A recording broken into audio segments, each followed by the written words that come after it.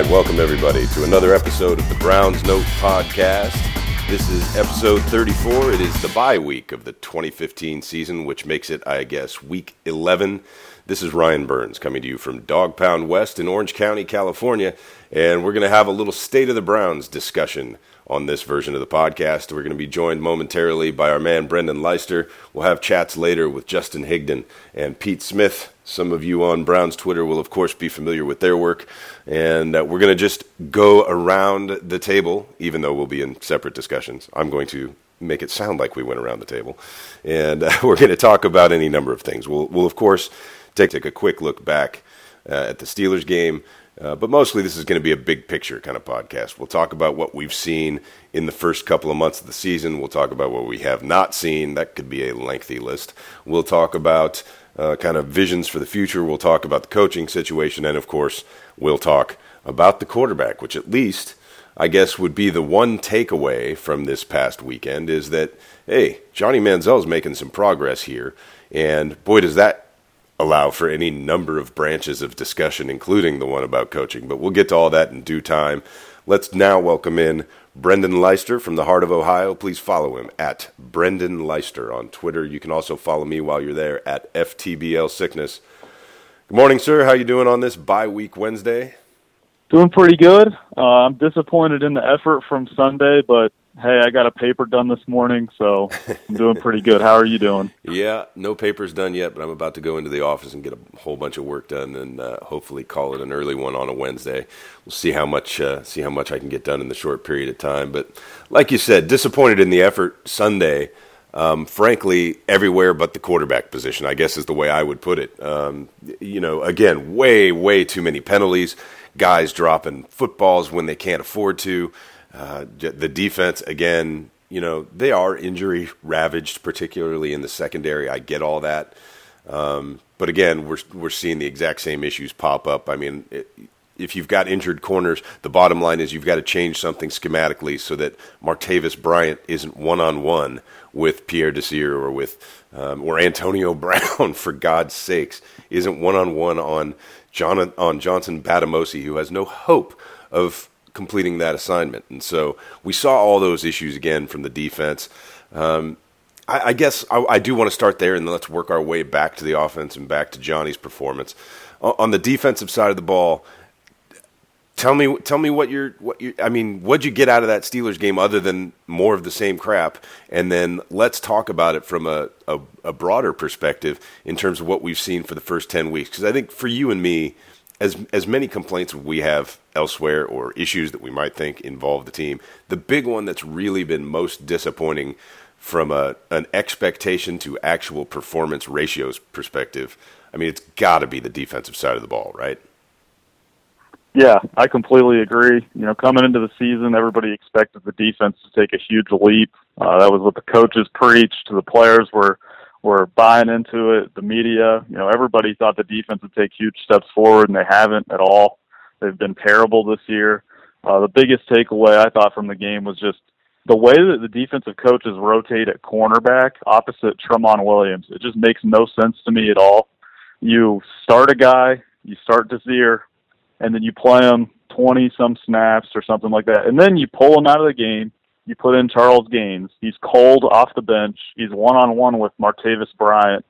He has no help over the top. So they're basically treating this corner that they put in the game, young corners and guys that are backups pretty much, they're treating them like Joe Higdon. They're not giving them help. So they're playing the role that Higdon played, and they're covering guys like Martavis Bryant, Antonio Brown. And then later on in the game, you see him pull out Charles Gaines after he's got toasted a little bit, and they put in Johnson Batamosi, and now he's one-on-one with Antonio Brown. He gets beat. So is there anyone the same thing? Is there anyone that didn't get toasted in the secondary this weekend? I mean, it just seemed like there were guys wide open. And, I mean, look, again, I know you're going to struggle when your best corner's out. I mean, he's probably your best defensive player, depending on who you ask.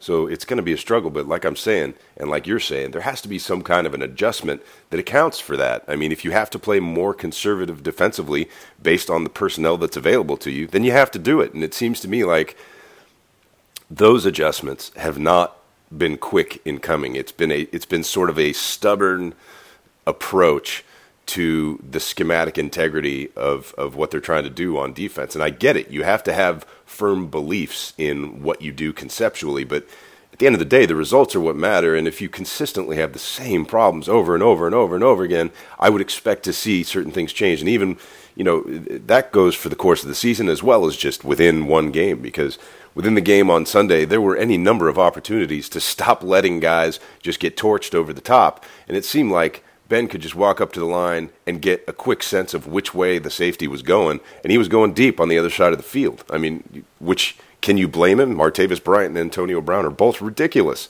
And, it seems to me you need to be prepared for that if you've got, your number 2 and 3 corners out there instead of your 1 and 2 corners, and so on and so forth. And, again, more of the weird, use of guys like Mingo, of Orchard, too much to me. I just saw more of the same stuff, and what I don't get, and we heard more of it yesterday in Coach Pettin's presser, or one of the 2 pressers early this week already.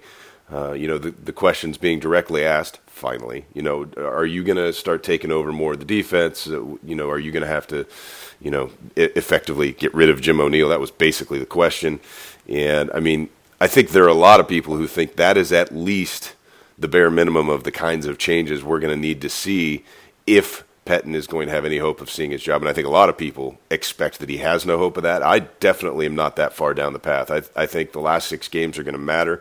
I think the fact that he has shifted to Manziel, to me, that offers any number of possible factors that play into whether or not, Pettin gets to keep his job. But again, going back to the defense, I know you're pretty convinced that O'Neill is not the guy. I know I'm convinced. Give me sort of your broad case for the changes that need to be made on defense.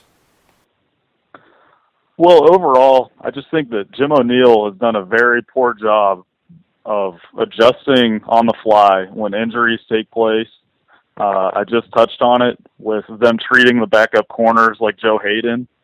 I think also they've put some guys in the front 7 in roles that they probably shouldn't have been in. For example, Mingo got hurt in training camps. They had to adjust to that happening. So, they were planning on Scott Solomon. They were planning on him playing a huge role this year. So then he gets hurt. And then Armani Bryant's playing rush, and they move Kruger to Sam, and they keep Armani Bryant in the same spot all the time. They're not moving him around, which is, I think, the best way to utilize his skill set. Kruger's out there dropping into coverage, not rushing the passer. He has 1.5 sacks this year, maybe 2. That's not cutting it. He's not playing a role that he should be playing like last year when he had 12 sacks or so, and he was a force off the edge.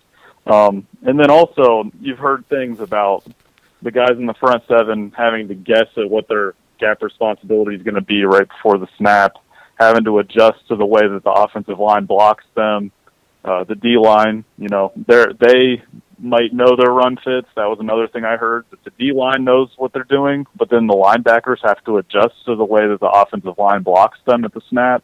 It's way too complicated, I think. It's obviously not working, and Jim O'Neill has shown no ability to adjust and utilize his talents properly. The Bengals game, we talked about it a little bit. We saw Armani Bryant dropping into coverage on a key 3rd down early in the game, covering Marvin Jones and getting toasted. That's a terrible utilization of Armani Bryant's skill set. That's inexcusable. You put your entire defense in a bad position, which is the bigger point, right? I mean, when you've got exactly. Antonio Brown crossing the field against a front 7 guy, or not Antonio Brown, but Marvin Jones, might as well be Antonio Brown at that point. But if you've got one of those quick, really talented wide receivers crossing the middle, and you're asking a guy wearing number 95 jersey to go cover him, you're going to lose that matchup 100 times out of 100. And so you're putting your defense in a bad position just from the outset. Look, part of this is the chess match of football, right? Part of it is you don't know what the play is, obviously, beforehand, and you're matching up, packages of personnel to what you see from the other side. And so you're going to be put occasionally in positions where you have an unappealing matchup like that. So I'll grant you that, but the point is it happens way, way, way too frequently in ways that allow for huge gains. by the opponent. And I mean, it shows. They're 31st or something like that in total yards on defense. They're not doing the job. There's no defensive statistic you can look at and go, oh, they're playing really well. I mean, they're just not. And again, I don't care which injuries you have. Let's be real about it. The offense has, at times, been more than enough to keep this team in games. And it's been the defense that is the primary driver behind the 2-8 to me. I mean, that's the frustrating thing about a lot of the narrative and the conversation right now around this team is people are talking about Josh McCown and Johnny Manziel like they haven't been basically performing. And they have. The quarterback play, by and large, whoever has been in there, has been pretty good. And this last week was just an extension of that. This was by far Johnny Manziel's best performance as a pro. To me, the first time he's even looked anything remotely like a guy that should be competing for the job with Josh McCown. I mean, even going back to a single week ago against Cincinnati, this was to me, a night and day performance. Which isn't to say I thought he was terrible against Cincinnati. I thought he looked like a young quarterback without much idea what he was doing. Well, this week he looked like a guy who had a much firmer grasp of what he's supposed to be doing with the football at the snap, meaning he has collected pre-snap information. There were at least two occasions in this game, and the one that sticks out to me specifically is one, I think, somewhere near the third quarter to Hartline. I could be wrong. It might be earlier in the game, but there was one to Hartline in the slot where Manziel diagnosed a blitz, snapped it out really quickly and got a first down, a 10, 12-yard completion out of it. Just the little things, the ability to know early where to go with the football and get it out. I mean, to me, that was like night and day from the Cincinnati game. I mean, you go back and look at that Stephen White article we discussed. I mean, and look, this may not last any longer than just this one game against Pittsburgh. And let's not forget that Pittsburgh's secondary is not particularly special this season. However, the ability to get the ball out quickly and to know where to go with it, between the Cincinnati game to the Steelers game, I thought there was a huge improvement. Yeah, I agree completely. I think that Manziel made huge strides this past week. I think that comes from a couple places. Just getting that experience in the game, making those mistakes in the Bengals game and then being able to learn from them during that week, preparing for the Steelers game. I think that was huge for him. I think also he probably gained some confidence coming out of the Bengals game. It showed him finally that he can compete at this level. He did against the Titans earlier in the year. He made a couple throws, but he only completed 8 passes in that game. He was 8 for 15. The Bengals game was better. And then this past week against the Steelers, he really showed that he knew where to go with the ball. And that was the first time I thought that we saw him beat complicated fronts and pressures with his mind and with his arm. In the past, we've seen him a lot of times try to run away, try to escape out the backside of the pocket, do some of the things that he did at Texas A&M that worked dealing with pressures. As we're now, it seems like he has a better grasp of the offense. He's getting the ball out quicker, on time, and it equated to a lot of success against the Steelers. I know that they only scored 9 points, but he drove them down there. How many times? And I object to that just from an analytical standpoint. Number one, he was in the end zone on that run. That was a touchdown when he went full Bama. Yep. When he went full Bama on Pittsburgh, he was in the end zone. I don't care what anybody tells me. And the fact that there's still not an angle or some way to get that shown is ridiculous to me. He can't end up where he ends up. And, anyway, let's not get into that. That was a friggin' touchdown. And then there was another touchdown dropped. And so, to me, look, let's call everything what it is, but let's start to appreciate that this was, in theory, potentially a really big step, not just for Johnny, but if it's a big step for Johnny, it's in theory a big piece of information for this organization, right? I mean, let's not get too far ahead of ourselves. It was one game. Let's see how he looks coming out of the bye on a Monday night against a Baltimore team that is going to want to get you.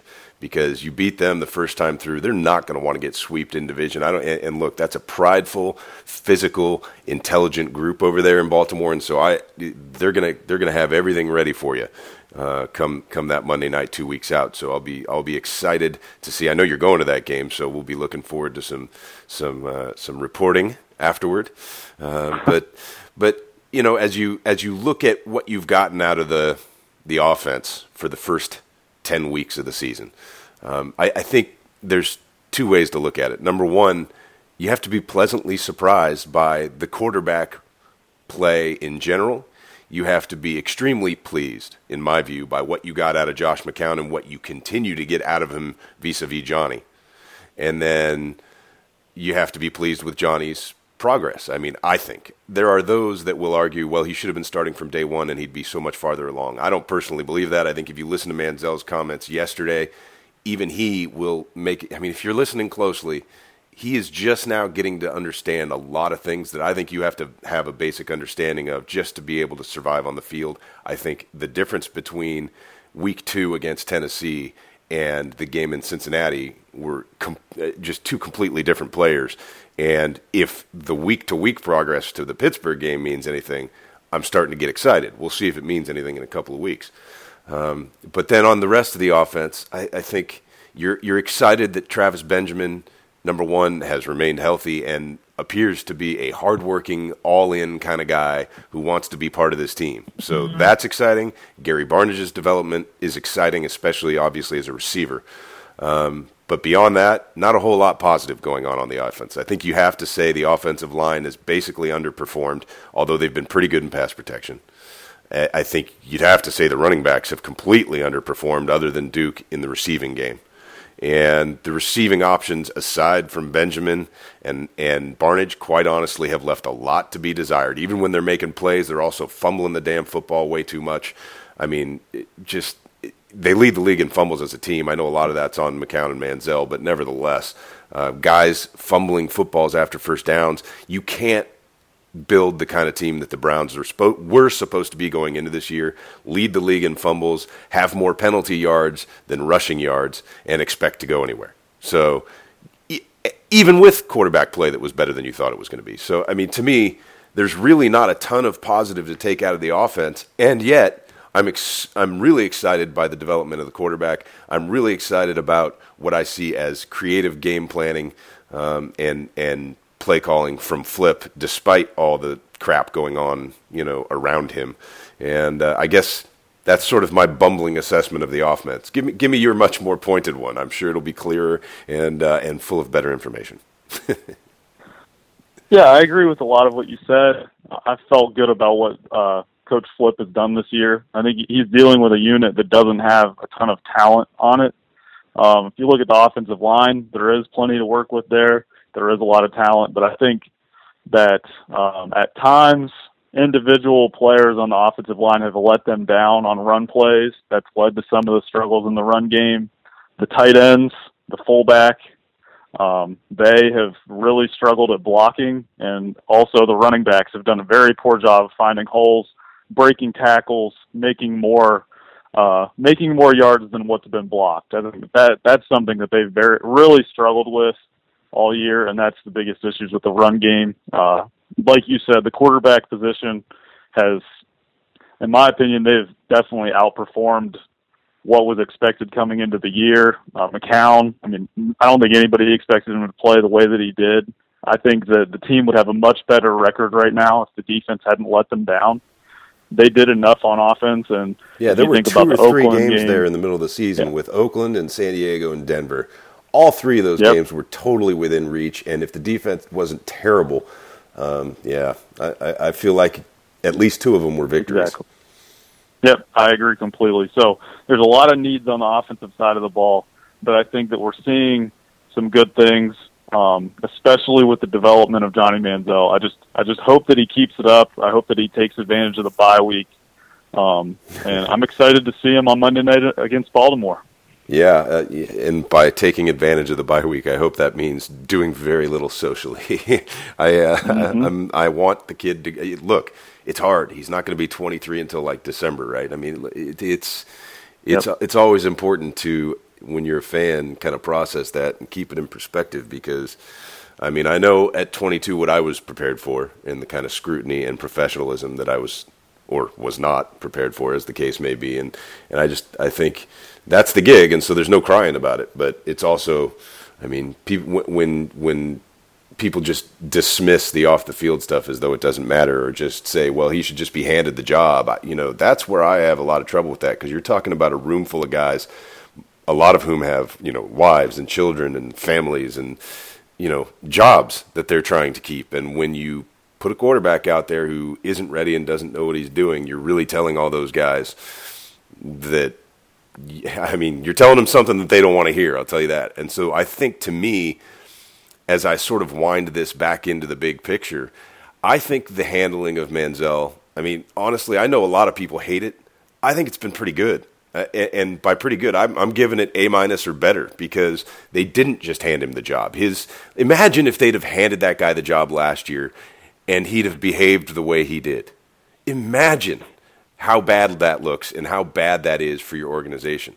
And so the fact that he was held to the same standard that everybody else was and had to show that he will show up and go to work and learn the craft of the position and get to a point where putting him in the game is something they can do because they trust him, at least from an on-the-field standpoint. The fact that they were able to create that in him, to me, is argument number one in favor of not cleaning house again. And granted, this sort of presupposes that we're going to see some continued evidence of this over the next 6 weeks, right? If Manziel goes out there and lays an egg, well, you're probably cleaning house and everybody's gone, including Manziel. But if we're seeing progress, it seems to me that it would be awfully, awfully ill-advised to go breaking up the environment that created that progress. I agree completely. I think that what you said about Pettin handling the situation well, the offensive coaches handling the situation well, I think at that point it stands pretty firm. If you look at the development Manziel has made, it seems that rehab helped him in spite of some of the things that have happened this year. It seems that it helped him to be a better teammate, a better guy in the organization, and someone that the team can count on. At least it looks that way now. We'll see if he keeps his head on straight off the field and everything, but that remains to be seen. But at this point, I think they've handled it well, and I like the fact that they made him earn the job. They didn't give him the job right off the bat coming out of the Cincinnati game. They pretty much said that he didn't really play well enough, and if McCown was healthy, he would have started the game against the Steelers, but McCown wasn't healthy. Manziel went out there, and he took advantage of the opportunity. He played a lot better, and he earned the job. And I think that's huge. I agree about what you said about if they had given him the job right off the bat, they would have looked terrible. I think if they had given him the job last year over Hoyer, it would have just reinforced his behavior, too. It would have just totally told Johnny he can get away with anything. And it's clear he knows that he can't, both on the field and off now. Yeah, there would have been no changes in him, I would say. I think that we would have just gotten a really bad quarterback and very undeveloped and not prepared, and he probably would have been a bust and not lasted very long at all. And the team last year would have been very bad. Who knows how long the coaching staff would have lasted. So I think that they handled it well. I agree. And I think that the people that say that the situation hasn't been handled well probably are people that haven't paid attention to the situation very closely. You and I both know that we pay attention to it much closer than most people do. So, yeah, it is what it is. Look, there are arguments to be had about it, but you can tell me, Johnny should have been playing this whole time and they'd be further along. I will never, ever believe that at this point, not after what I've seen. So, continued progress hopefully there. You look across the board I'm just looking at some of the offensive numbers now. Their leading rusher, for God's sakes, is Isaiah Crowell. He's got 107 attempts, an average of 3.1 per carry, and a touchdown. It's just brutal in the running game. And I'm wondering, this is one thing I want to touch on before we go. What in the run game, you're in the middle of a season. Obviously, your playbook is what it is. But what can you do in terms of adjusting in season to such a continued poor performance in a specific area of the game? In this instance, the rush offense. You're an offensive coordinator. How does this work when you're in the middle of a season and an entire facet of your game is just total garbage? What can you do in the course of a season? You don't have an entire camp to start working on stuff. So what can you do at this juncture in order to try and increase productivity and get better at it? I think just changing some things. You know, you just have to keep working with it. You have to keep experimenting, seeing what works, seeing what doesn't. I expected them to play Glenn Winston more than they did. He only got 7 snaps on Sunday. I think that he's a guy that they should try to fit in a little more. I liked what I saw of him. This sounds crazy, but 2 preseasons ago, when he was with the 49ers, I thought he looked like a pretty good running back. I was excited when the Browns got him, but he just never really got an opportunity last year because he was behind Ben Tate, Terrence West, Isaiah Crowell, but they've kept him around. I'm interested to see him. But other than that, it's tough. You know, the players have to execute the blocking schemes.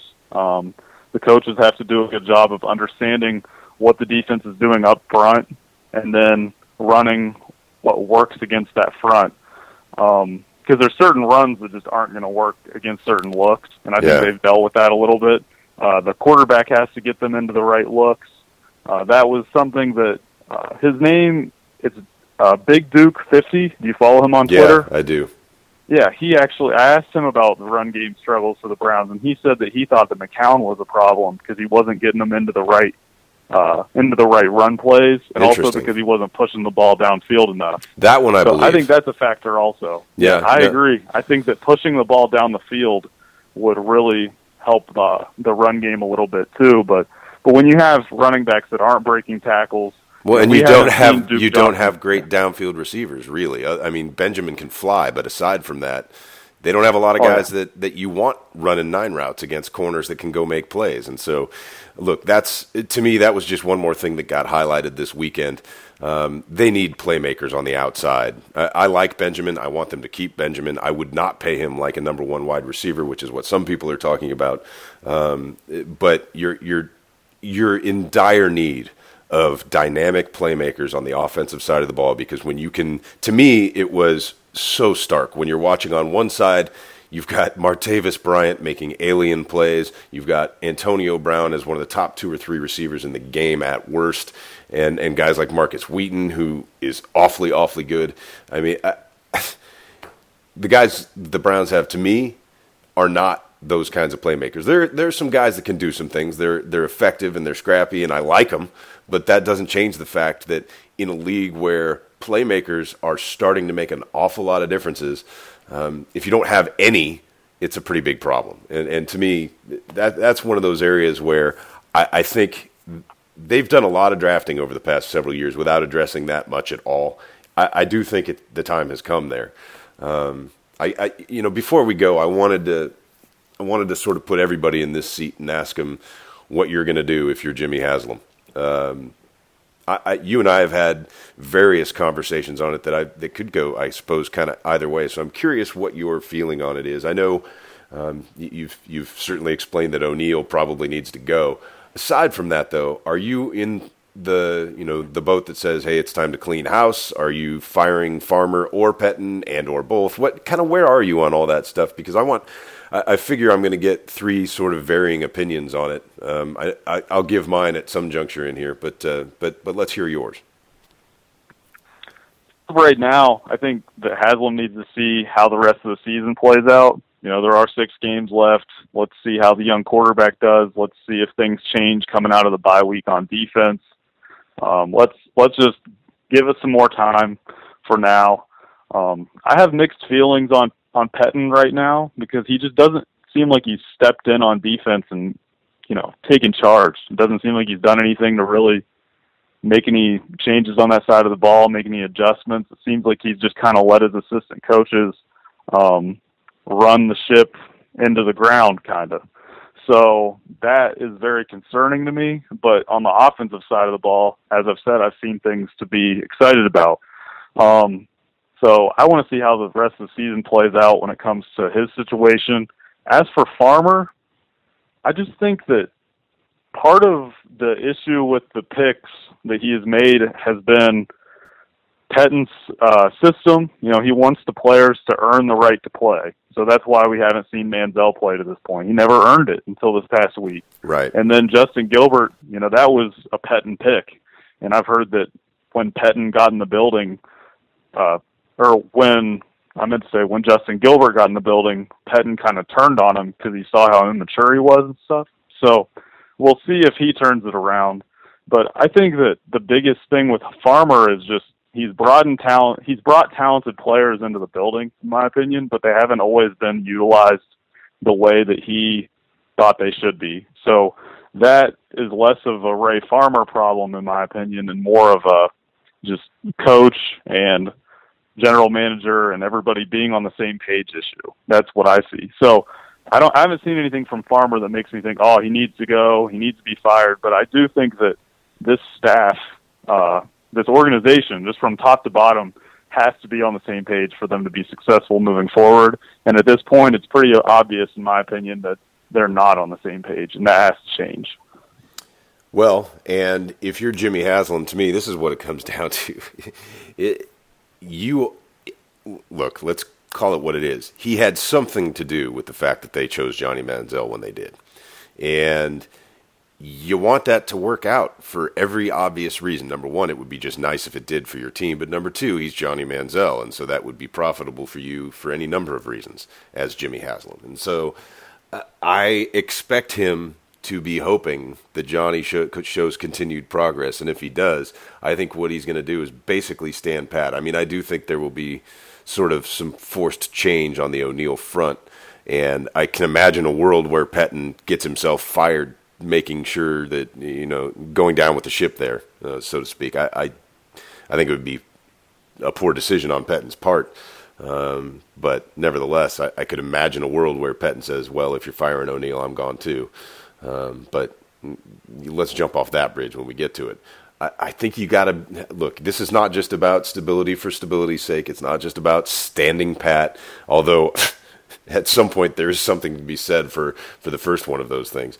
But I do think that as long as there is apparent progress with the quarterback, and as long as you feel like that room and that position is getting considerably better, man, it would be really hard for me to break up anything around it, straight up, because looking around the league, and I thought Uncle Chaps had a great tweet the other day, but it's basically, man, if you do not have a quarterback, you have nothing in this league. It doesn't matter if you've got all kinds of other stuff around it. If you don't have a quarterback, you got nothing.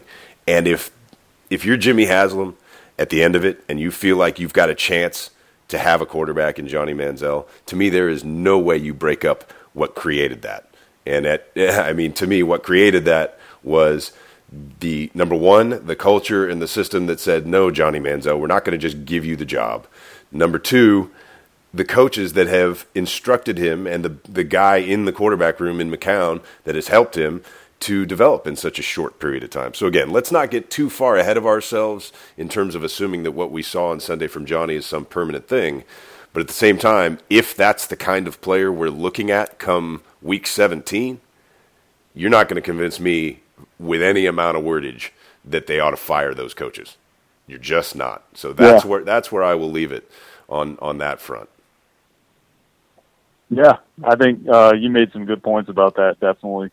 I agree. It is hard to break up what's going on if the quarterback position is making progress, and that is a great point about if you don't have a quarterback, you have nothing. That is basically what we're seeing in today's NFL, and I think a function of that is a lot of the league, a lot of the position players outside of the quarterback just being a lot of the same level of talent. Some guys get more hype than other guys, but I think for the most part, the NFL, a lot of those guys are on the same level. Yep. And it takes good coaches to get the most out of them, and then it takes a quarterback to also elevate the play of those guys that are all kind of on the same level. So that's why we see the difference being often the quarterback and the coaches. Yep, that makes sense to me. All right, man. It's been a good chat. I'm going to wrap this one as I will be placing it in the queue with both Justin's and Pete's later that I am hoping to get to later today. So enjoyed it, and we'll look forward to talking to you next week as usual. Sounds good. All right, very pleased to be joined now on the podcast by Justin Higdon. You can be following him, and you should be, at AFC NFC on Twitter. He does a lot of good work at Draft Breakdown and Browns Beat, Draft Breakdown podcast as well. So he's a man of many hats over there. I'm sure it's not just clips, it's podcasting, it's writing, it's the whole bit. And I've always I've known him as a Browns fan first via Twitter, and so we're gonna stick to that for the most part tonight. It's good to finally talk to you, man. How you doing, Justin? I'm doing great, Ryan. It's a pleasure to finally talk to you. I know we go way back on Twitter. We do. You're one of the first people that followed me, so it's an honor to finally talk to you. Yeah, and you were definitely early.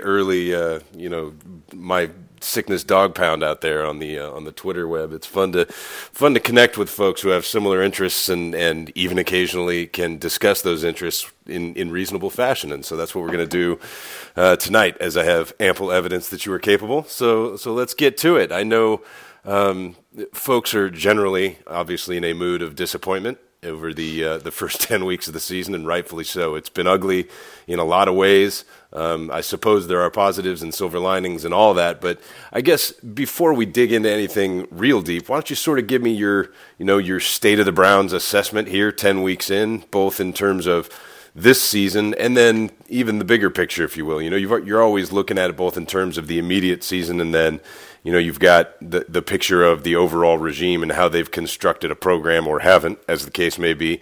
Give me your kind of dual assessments there, if you would.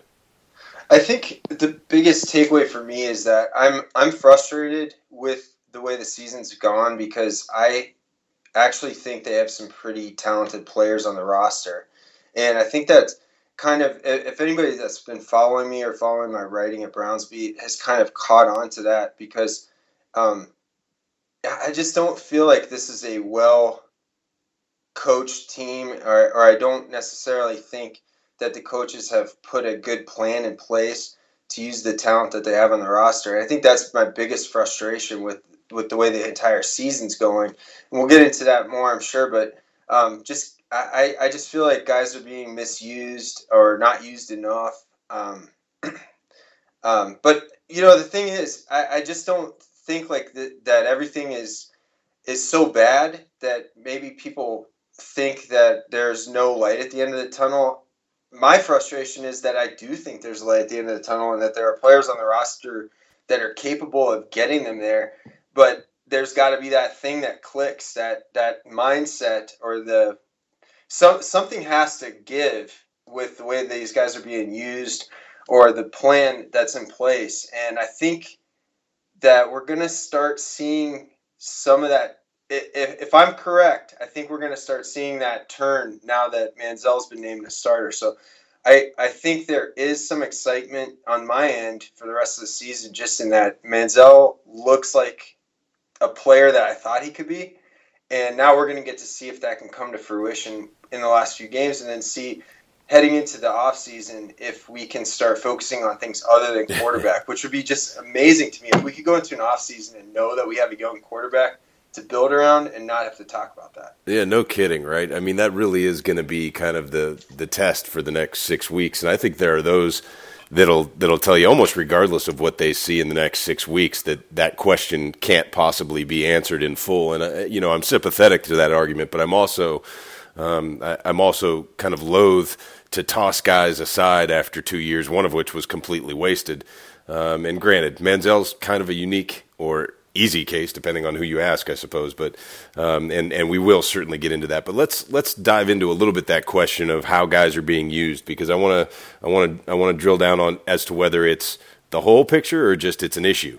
Because to me, I see that like crazy on the defensive side of the ball. I have some questions on the offensive side of the ball, but basically at this juncture where I'm at, and maybe part of this is that Flip is in his first year here, whereas O'Neill's in his second, and they were supposed to be sort of the strength of the team, and so there are things working in various directions here. But the way I see it, I'm more or less prepared to give everybody on the coaching side, on the offensive side of the ball, the benefit of the doubt. On the defensive side of the ball, I have questions at every level, and they aren't really personnel-based except for when we talk about how the personnel is used. It's not like you're saying, I really do feel like they've got enough guys on that side of the ball that are talented, even while they're missing Joe Higdon, that they ought to be more consistently effective. And it does come down to things like, why the hell is Paul Kruger dropping into coverage?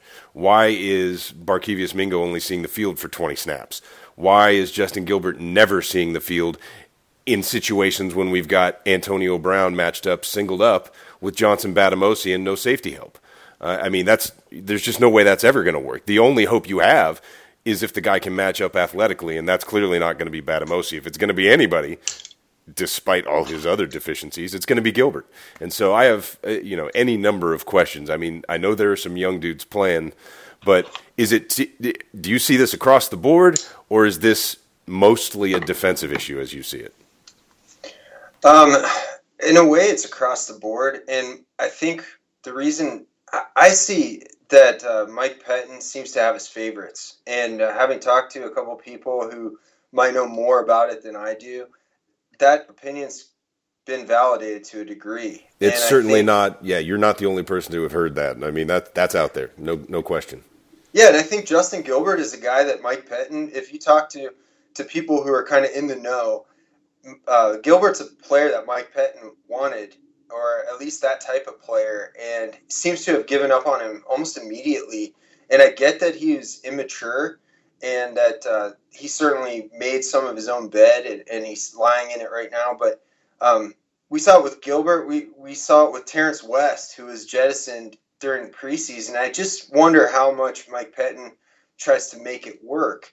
And then the other part of it is that, from what I understand, Pettin gives a lot of freedom to his assistant coaches in terms of who goes in rotations. And I don't know if that's necessarily O'Neal or Flip, or if it's the position coaches. It might be a little bit of both.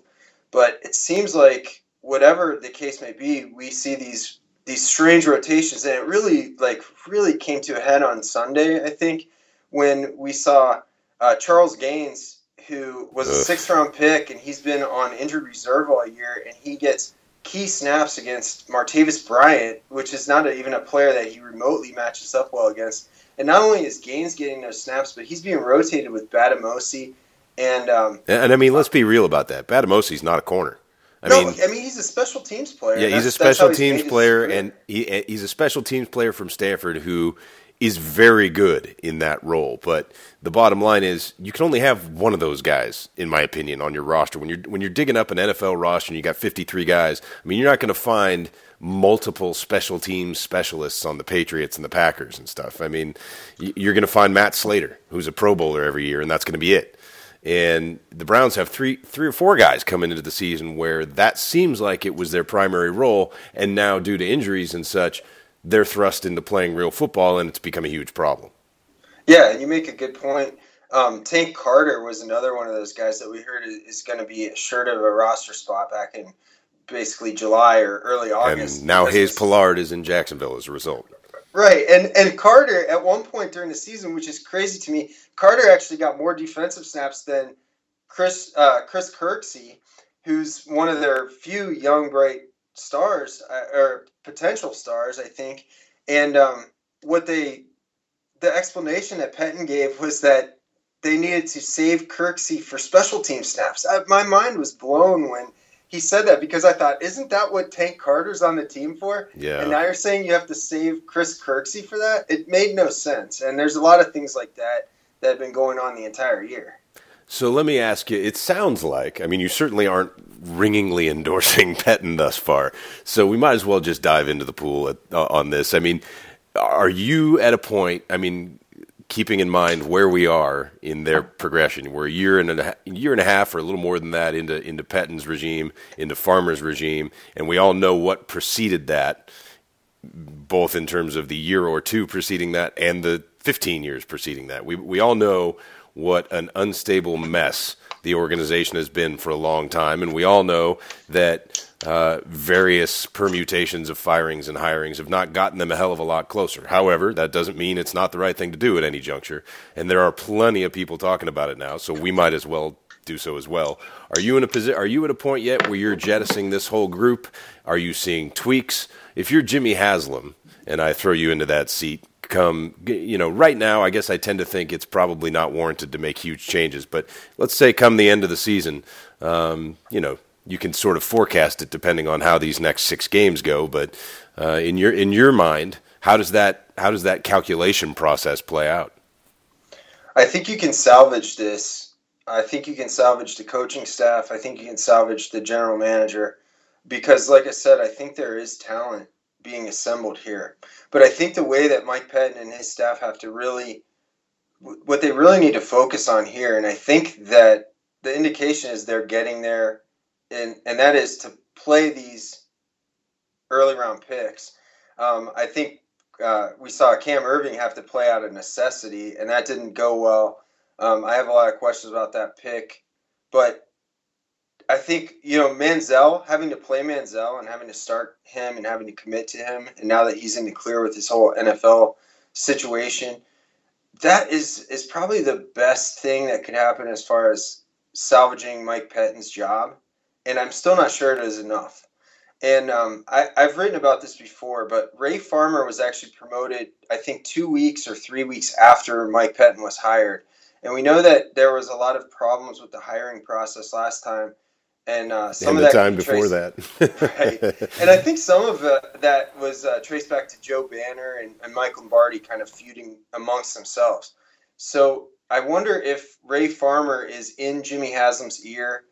And I've wondered this for quite a while. I wonder if he's in Jimmy Haslam's ear saying, hey, I didn't hire this guy. I was never given a chance to bring in a coach that I know and that I can work closely with.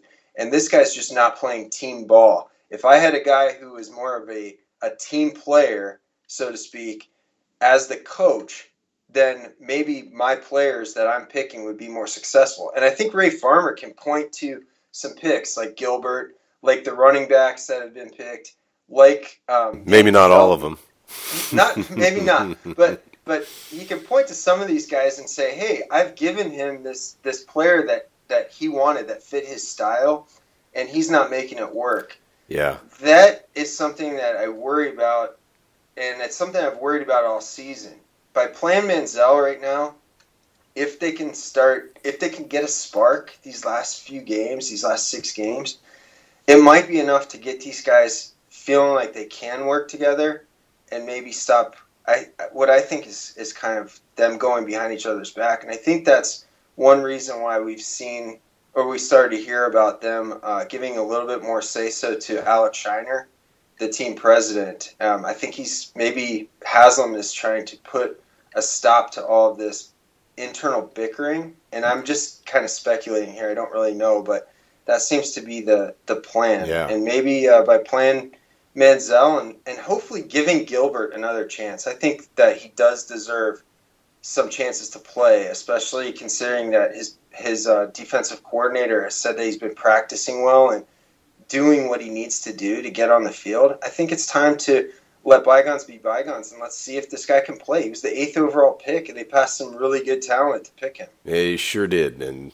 some of them are scoring a lot of touchdowns in the NFL, and Right. Those are things that the Browns could use. So there's really not, especially at this juncture in the season being what it is, and Pettin's acknowledged as much that their record being what it is, it makes some sense to kind of turn into a different mode for the remainder of the season, and it sounds like that's what they're going to do. And I agree with you. I think it does set the table, number one, to find out if those guys can play, and number two, if they can play, well, it sort of helps crystallize in the decision maker's mind, okay, well, what does that mean about the decisions we've seen made or not made, as the case may be, and what does it mean about how successful exactly our general manager has been and or our coach has been or not.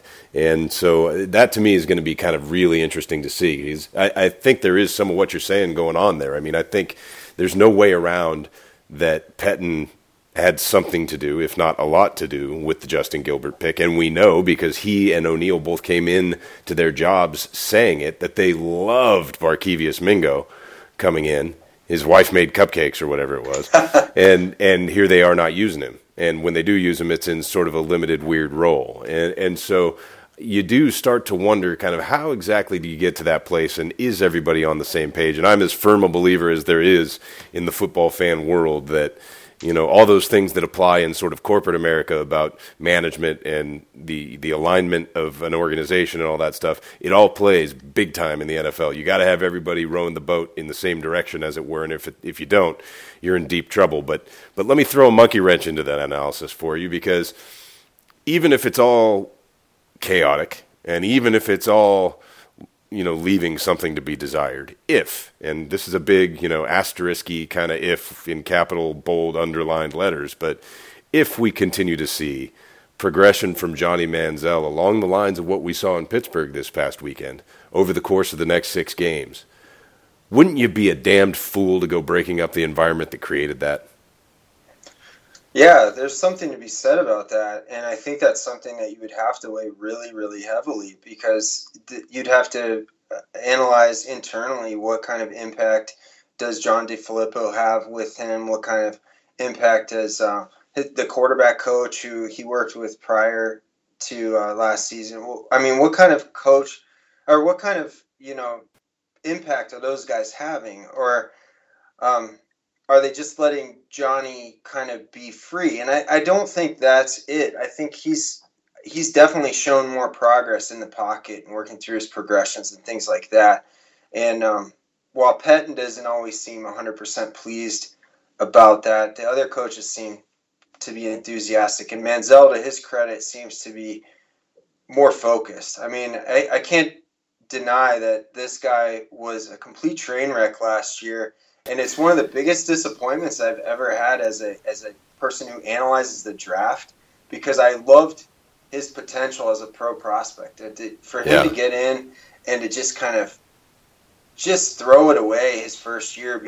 I don't know if he was pouting because he got beaten out or he wasn't an immediate starter like some of the peers in his class. I don't go for that angle. I just think, you're not that far away from my age, and I hesitate to do that to you, but you're not. It seems to me that we occasionally need to just recall that we're talking about a 21-year-old dude who didn't even finish college, who enjoyed college. Right. And, suddenly stepping into what is one of the hardest jobs in the world without being really well equipped, either from a professional or a personal standpoint, to handle it. And so to me, I always thought, no matter what, it was going to take this guy at least as long as it has taken now. And I probably thought, frankly, it was going to take longer to get him to where he is now, at least what we're seeing on the field. So I'm pretty buoyed by that. And I think, when you look at that kind of progress, number one, you got to credit the kid, obviously, because he's the only one that can do the work for him. But at the end of the day, if you like that kind of progress and you like the pace of the progress, to me it's really hard to go saying, boy, sure seems like a good idea to bring in a whole bunch of new offensive coaches that are going to have a different system and a different way of saying the same things and a different way of working with him and no relationship with him. I mean, it seems to me that if you get to the end of this season and Manziel has progressed, you kind of have to stick with it. If you get to the end of the season and he's been a joke for the next 6 games, I think all bets are off. Yeah, I agree with that, because here, if he continues to progress like we saw on Sunday, then we have to figure they're going to win a couple of these games. It's not going to be they're not necessarily going to be in that number 1 draft slot like they are going into the bye week, and that would be a good thing in my opinion. Some people would view that as a bad thing, as hard as that is to believe, because they would say that they've played their way out of having a shot at the top quarterback. Well, but those people have already made up their minds on Manziel, right? Exactly. And in my opinion, the best thing they can do is play their way out of that, because that will mean they have a quarterback and they don't have to concentrate on that. And I know that might cost them Joey Bosa or some of these other really high-end picks, but to me that's ideal. And that's also ideal because, like you said, then we can keep a coaching staff together, and you can have something tangible to grab onto and say, see, this is why we have to keep this coaching staff here. This is why these coaches and these front office people have to work together. That would be the most positive thing that we could have. I know it's tough to have optimism after he has after Manziel has what I thought was a really good game and they only score 9 points. But I think we both know, and I think people that really look at the circumstances, that it could have been more than that. There was a drop touchdown pass. There was a touchdown called back by a holding penalty. I saw some positives, and I think that can manifest into a couple wins. here down the stretch in these last 6 games. They can win 3 of these games or maybe 2 Right. and keep several others close. I think that you're on the right track. Yep. I mean, that's it sounds to me like we're seeing it pretty similarly, even if we might divvy up the responsibility for whatever's gone crappily so far slightly differently. I don't think it really matters, because when you come back around to the end of it, you've still got to figure out a way to get an entire organization going in the right direction. And there are enough signs, to me, there are enough positive signs all over the organization that I'd be hesitant to make huge changes. I would probably, if I'm Jimmy Haslam, I'm probably looking at Mike Pettin going, "Are you really going to force me to fire you over Jim O'Neill?" And that's probably where I'm at on that. I mean, I look at the team and it's either Pettin or O'Neill to me, because you've got those issues you're talking about in terms of the way guys are being used or not being used, and the kinds of talent they've got that are being really misused. I mean, you got to put it on somebody, and there need to be either or, right? There needs to be a very tangible, positive progress over the course of the next 6 games in that phase, or B, they're going to have to make some changes on the defensive side of the ball come January, because you can't go into another season just having no idea how it's going to come out from a coaching standpoint on half your team. And so before we finish, that was a bit of a ramble, but before we finish, I wanted to ask you, because I know you do a lot of this work at Draft Breakdown, so you're up at least to a much greater degree than I and a lot of the listeners on prospects and so on and so forth. Maybe categorize or characterize for me, if you would, from here, where you think the Browns, say, top 2 or 3 needs are going into the offseason. You can make that QB dependent or not as you choose, and then sort of maybe some guys that you've seen in your early study that you like as sort of fits, and guys who might be Browns someday. Yeah, I will say that I still believe that Johnny Manziel can be a starting quarterback in the NFL, and a good starting quarterback. And the fact that he's only 22 years old and he's not turning 23 until December, he's still younger than Cardale Jones, who is a player that a lot of Browns fans were eyeballing coming into this season. So I'm going to guess we're not failing for Cardale anymore. Right. I mean, but let's put Johnny's age into perspective. He's a young guy, and he has seemingly gotten better. So, like you said, I'll assume that we don't have to go quarterback. So let's talk about. I think, if they were in a position to draft really early and get a Joey Bosa, that's a player that I think could help any team, regardless of scheme. But I think that on the defensive side of the ball, they really need to look at linebacker. Carlos Dansby is getting old. Well, he is old for an NFL player. He's younger than I am, but they have Chris Kirksey. They don't have a lot of talent inside. I think a player like Darren Lee, or I know some people like Miles Jack more than I do. I'm certainly Smith. One of them as a UCLA Right. lifer. Right. Yeah, I love Miles, but I can also see where there are, he's going to be kind of a specific player in the NFL, which doesn't necessarily mean a narrow role, but he's going to be the kind of guy where he needs to fit your team. And I'm not sure, at least based on the system the Browns are. Look, I think he's a good football player. I think he's a great athlete, and his instincts are good. But I do, there are things that you might ask him to do in certain systems that you wouldn't want him doing in others. And so I think it just kind of depends to me on exactly where you slot him in terms of round value, but also in terms of, how does he fit your team. So I can see that either way for this team. To me, Darren Lee would be a really good fit as a linebacker because he gives them that coverage ability. He's also a good blitzer. He plays the run really well. He makes a ton of plays at the line of scrimmage. And I think his versatility would free up a guy like Kruger to not have to ever drop back, and maybe free up a guy like Mingo to rush the passer a little bit better. Some people think Mingo can be that type of player, but I just feel like if Mingo was going to be that type of player, we'd already see it manifest by this time. And I think he needs to go back to what I think people loved in him, and that's rushing the passer and getting more opportunities. So Darren Lee's the guy, but that would be a player that would be available to them if they were to win a few games and kind of drop back. So I know everybody's thinking like skill position, and wide receiver is a huge need for this team. I think you and I would both agree. The wide receiver play has been pretty bad, and really has held them back in Manziel's 2 starts. So I think a player, if they're still going to be in that top 10 range, I like Laquan Treadwell more than some of the fantasy guys like him, because I know they want a player who scored more touchdowns in conference play and things like that. But I think Treadwell has that capability, and he's used to playing with really bad quarterbacks at Ole Miss already. I love the size. I love the speed. The way he's come back from an injury that looked pretty ugly and years ago would have been career-threatening. And he's having a good year. And one of his biggest games of the year was against Alabama. And that team looks like the top, probably the best college team in the country right now, or at least they're playing to that level. So Treadwell's a guy. Josh Doxson's from TCU is another guy that's good. Mike Thomas from Ohio State. A big receiver. They need a big receiver who can win jump balls, who can get contested catches. Man, this is one of those years where I'm not going to bitch about the Ohio State fans wanting some of their players on the team, you know? This is a perfect year for Ohio State fans to want some of the players, because there's a lot of them that fit what the Browns need. Lee, Von Bell at safety, like I said, Mike Thomas.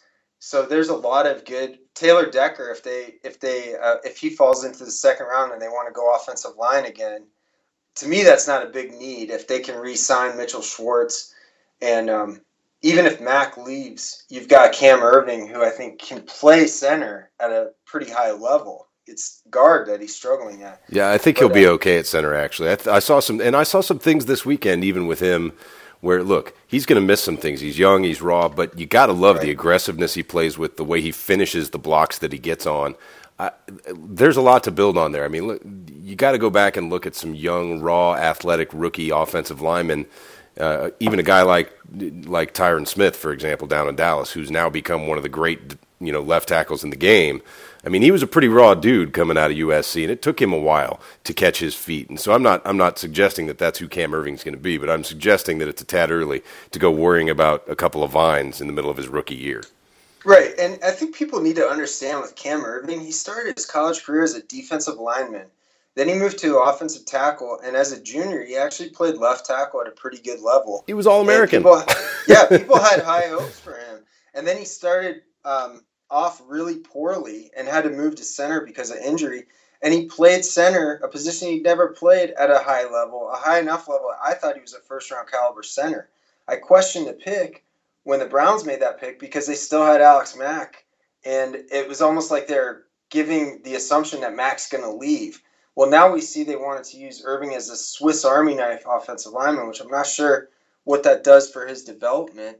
But like you said, he's a talented guy, and I think we need to all give him some time to breathe. He's RELAX. Yeah, right. He's playing his fourth different position in 5 years. So, and I think, like you said, there are some good vines out there. Yeah, and well, he's a good enough athlete to be asked to do that. That's a big deal to start with.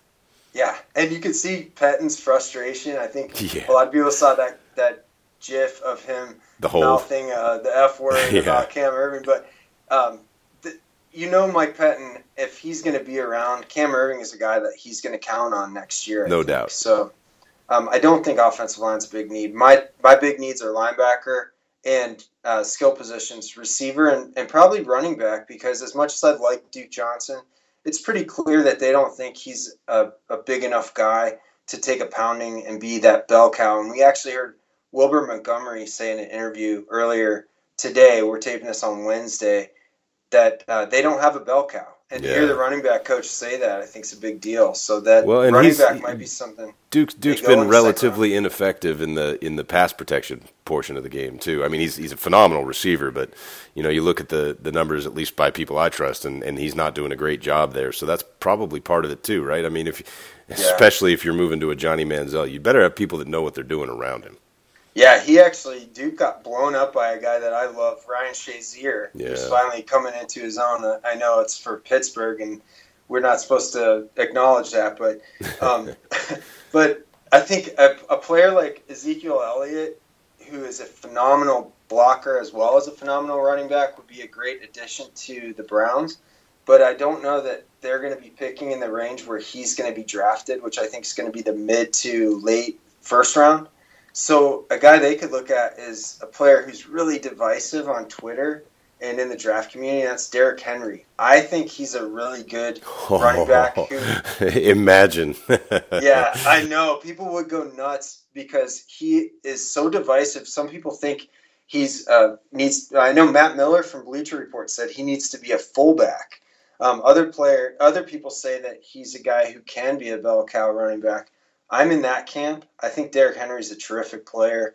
He's putting together a Heisman caliber season. He's a good receiver, and he's a really, really good pass protector, which you will see out of Alabama running backs. But of course, yeah, but you probably liked Trent Richardson, didn't you, Justin? I did. But I've actually we all did. I've learned a lesson from Trent Richardson, and there were certain things about him. And our buddy Brendan Leister pointed this out to me the year after Richardson's rookie year. When he ran, he kind of had his legs splayed out from under him, and he wasn't really running square. And I think that's something that's really influenced the way I evaluate running backs, and that's not a problem with Derrick Henry. We need to throw out this stigma of Alabama running backs. We need to realize that actually Trent Richardson is the only one that isn't having a good career right now or hasn't had his good moments. Lacey is struggling now, but he did have a couple good years.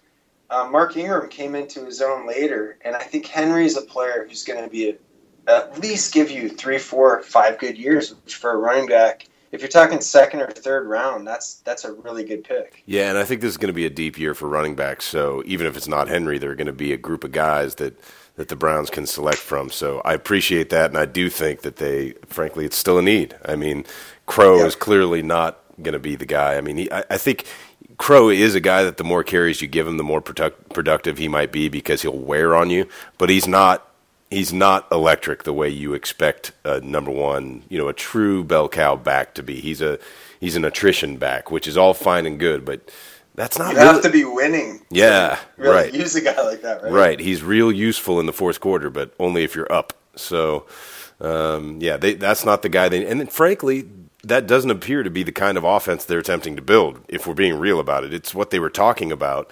But I think what we've seen so far is they've probably got some of the pieces to be pretty explosive. And so they need to add a couple of legit big-time dynamic playmakers to that. And now suddenly you're dealing with an offense people have to be worried about. And it would sure help, of course, if one Mr. Gordon were to be able to get off the sidelines. But we will just pray for that and not expect it in the interim. Last thing before we go, and I've taken up a ton of your time as it is, but before we go, I just kind of want to get your sense of what you're hoping to get aside from Manziel progress, or maybe you can define what acceptable Manziel progress would look like, but what you're hoping to get out of the last 6 games of the season from the 2015 Browns. Well, I'd like to see them continue to get the ball to Travis Benjamin, because I want to see if is he a late bloomer. That ACL injury appears to have stunted his growth for a year and a half, and now he seems to be the player that I think Tom Heckert envisioned when he drafted him, and they really praised him as a receiver and as a return guy. I think Travis Benjamin has been a revelation this year, and even if Josh Gordon doesn't come back, you've got if you can show that Travis Benjamin is what he's looked like up to this point, then you have another outside receiver. Then if you draft another one high, you've got those 2 outside receivers, and I really like what he's done. I want to see if Gary Barnidge is a guy that's worth re-signing, because he's 30 years old, so you're kind of at that, it's that like no man's land for a guy that age that's heading into free agency. Do you really want to invest in him? Are you sure that? Oh, I do. I do too. I think they need him, and I think they need more at that position. Yeah, they definitely do, because now Hausler's been released. They've got Jim Dre. Let's see EJ Bibbs. Is EJ Bibbs a guy that they can play into the future? They've got to get him on some active rosters.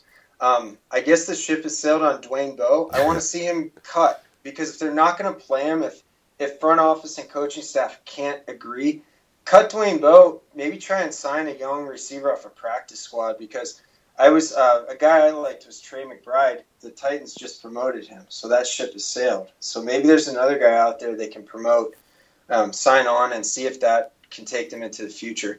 And otherwise, I'd like to see Duke Johnson get more playing time. Montgomery, I referenced him earlier. He kind of threw that on flip and said, hey, why is Duke Johnson not getting snaps? You're going to have to ask Flip. So let's ask Flip. Get Duke Johnson some more carries, some more receptions in the second half, and really see if he's a player they can build on. For all the criticism I've lashed out at Pettin, he has always been high on Duke Johnson, and I think he deserves a chance to see Duke Johnson play. So, and lastly, I just want to see Justin Gilbert get on the field. And I think it's really important to know, before you throw away an 8th overall pick, it's really important to know if that guy's a bust or not. And I don't think it's fair to say that he is because of a few poor performances early last season, because I think he has actually played at a decent level, and certainly at a level that suggests he should be playing ahead of John Sabatamosi. Yeah, no question about that. I mean, frankly, I should be playing ahead of Johnson Batamosi, and that's no shade on Johnson. He's a good dude and a hell of a special teams player and a smart guy, but he should not be out there matched up against Antonio Brown. I think we can all agree with that. But at any rate, Justin, I've really enjoyed it, man. That is Justin Higdon. Please follow him at AFC2NFC, and that 2 is the number 2. You can find him at Draft Breakdown. He works on the cut-ups. He works on some articles. He definitely does the podcast, which I believe I heard him say. Tell me again, Justin, you guys are maybe doing one right before Thanksgiving? We're hoping to do one next Monday or next Tuesday before Thanksgiving. So we want to kind of preview that last couple of games before the conference play, or before the conference championship games, and then heading into that college football playoff selection. There you go. So, by all means, if you're not familiar with Draft Breakdown, number one, you're way behind the game, but check Justin out there. You can find him also at Browns Beat, and like I said, the Twitter handle is AFC, the number 2, NFC. Justin, really appreciate you joining me from Chicago tonight, man. Hope you're having a good rest of the weekend. Enjoy your new parenthood duties. It's my pleasure talking to you, and my pleasure with my new parenthood duties. It's as you can imagine, it's rocky first couple of weeks, but I'm having a blast. Well, best wishes from us to all of you in Chicago, and we'll talk to you again soon, man. Be well. Thanks, sir. All right. Excited to be joined again by our friend and pseudo-regular guest these days, Mr. Pete Smith, joining us from Ohio this evening, and we're going to talk big picture Browns stuff and a little bit of quarterback, a little bit of organizational philosophy and management. We're going to talk Browns, and hopefully I think we're going to have Pete given the case for why you should, maybe be a little bit more optimistic than you are if you're one of those folks that's ready to throw everybody to the wind, but B, some actual concrete observations about the season and where things are and what I would like to call, I guess, gentle perspective, because I feel like my view is there's a little too much hastiness and impatience, and though it's understandable, it's not necessarily the course best advisable for a football organization. So, Pete, with that as the introduction to the entire conversation, it's good to have you, man. How's it going? Good, better than they are, I suppose. Yeah, much better. And well, so let's dive into the article that you had up this morning at the NFL Spin Zone, and it's about it's a broad piece. It covers all sorts of things, but the sort of underlying thrust of it is what I was just talking about. It's, look, there are things to take out of what's going on, as bad as we are willing to acknowledge certain things have been, that lends itself more to tweaking than it does to a vast organizational overhaul. Is that a fair way to put it? Right. So, the first thing I would say is, and get it out of the way, is I can't defend, nor do I want to defend Jim O'Neill. I am as aggressive in wanting to see him replaced at the end of the season as anybody. And there's a lot of problems that go with him. If Pettin ultimately gets to a point where he says, look, if Jim O'Neill goes, I'm going, then, all this is a waste of time, because I just can't defend what he's doing. But from a larger perspective, in terms of what you're hoping for from an organization and the amount of coaches they brought in and everything that goes with that, I like what they have, and I'd hate to sort of blow it up just because they're losing. Don't get me wrong, losing sucks. It's not fun, and everything goes along with it. But at the same time, you're sort of looking at this team, And when these guys were hired, you hired a young coaching staff that was basically as unfinished as some of the draft picks they got. So you were sort of needing to sort of understand that there were going to be some growing pains, and there have been. The whole Shanahan fiasco and everything that went with that, leading into John DeFilippo, who I like a great deal. But he's a very young coordinator. This actually is only his second season in his career of being a coach as a coordinator. The only other time he did it was as an offensive coordinator for San Jose State in 2011. So this is really it for him. So, there's a lot for him to learn. There's a lot for sort of Pettine to learn and get better at, and knowing when to sort of step in and improve things when he needs to, and not sort of let this thing potentially go out of control, especially with defensively and some of the things that are being done and things like that.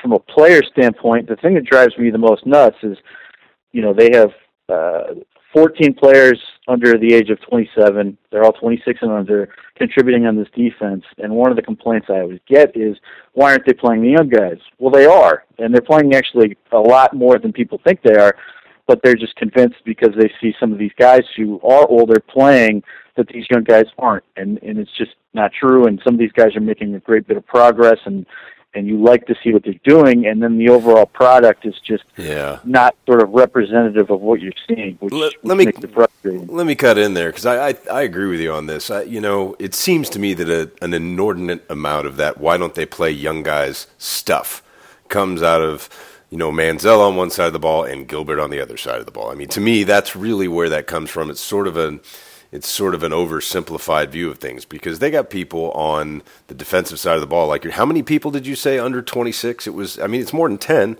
So it's 14 players who are this is not just on the roster. These are guys who are actually on defense contributing. I didn't even include Gilbert in this number. Yeah, I didn't include Johnson Batamosi in this number.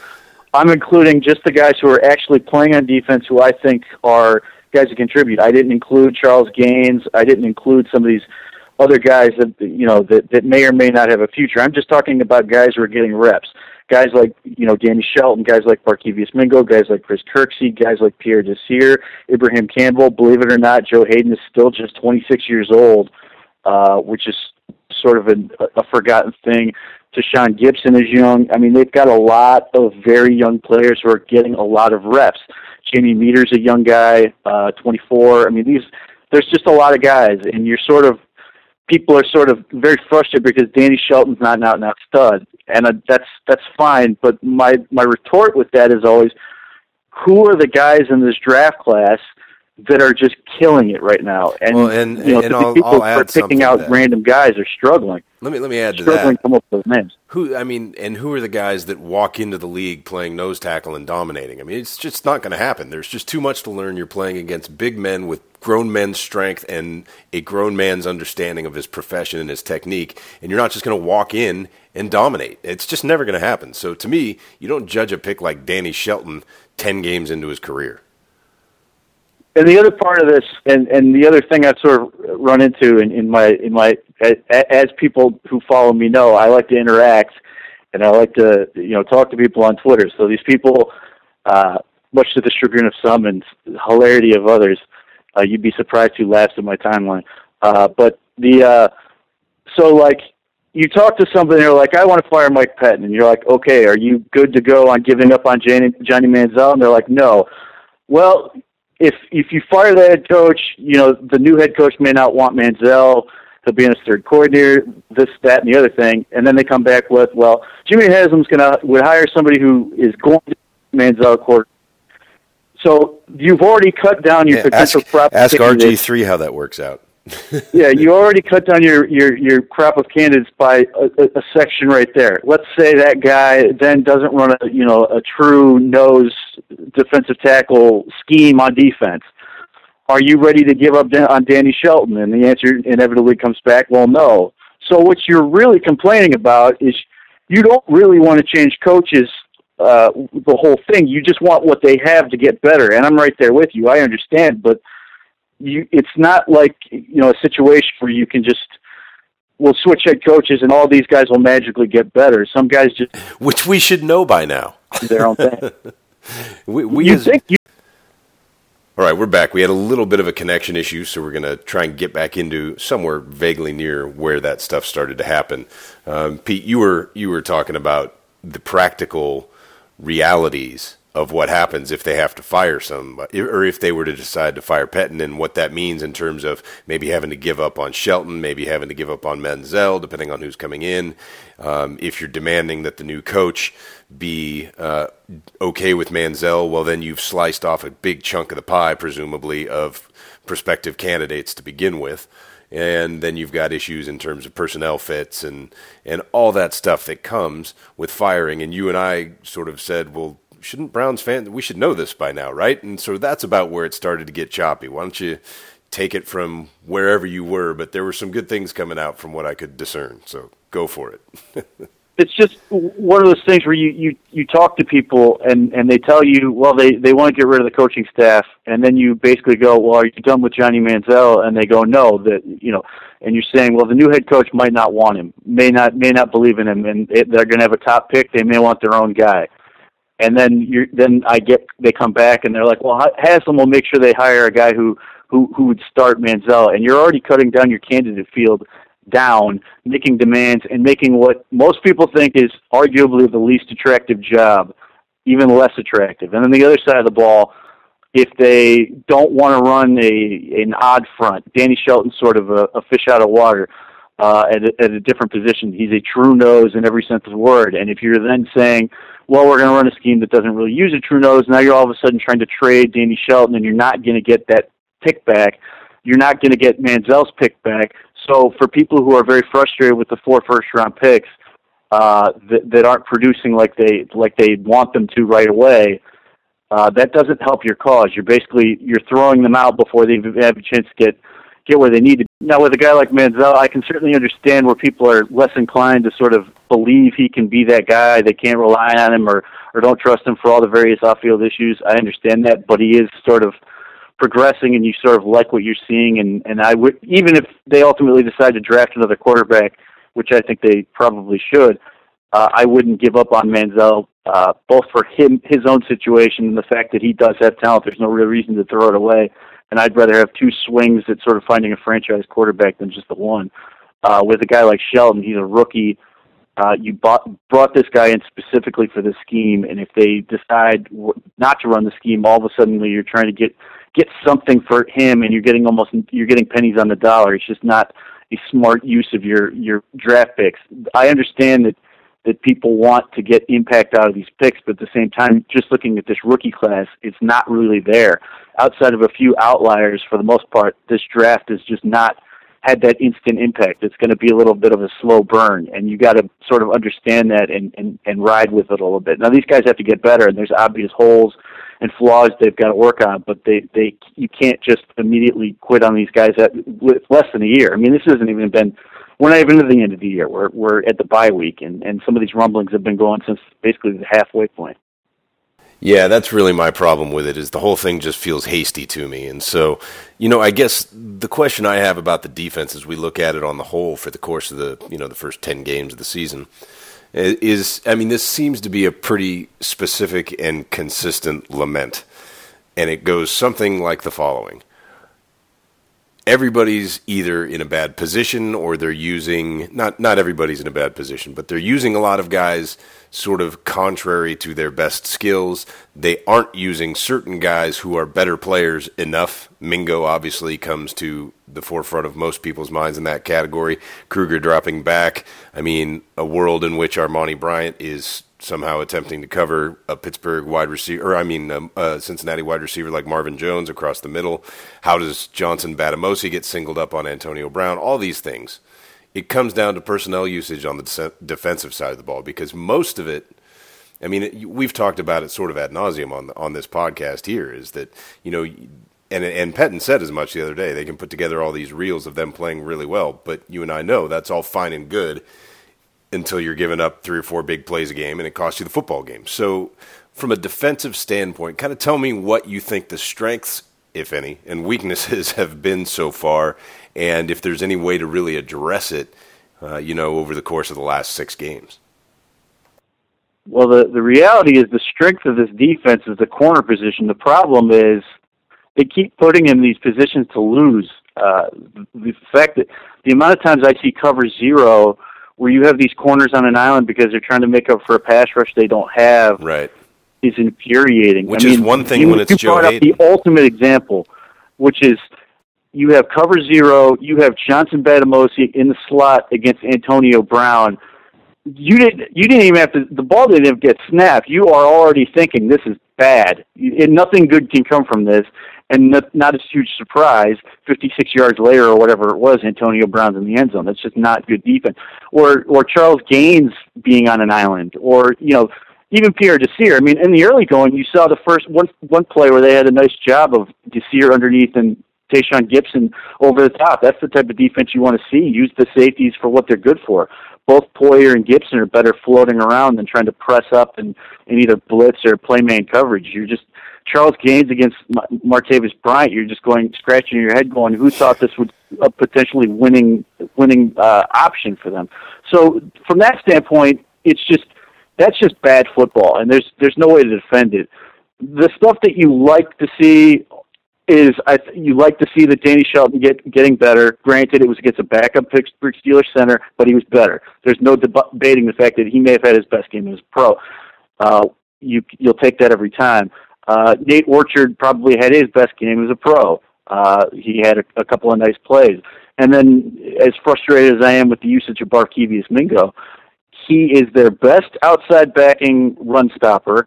He can play in coverage, and then this past week you saw him making an impact as a pass rusher. He's showing you everything you could want. He had a sack on Roethlisberger.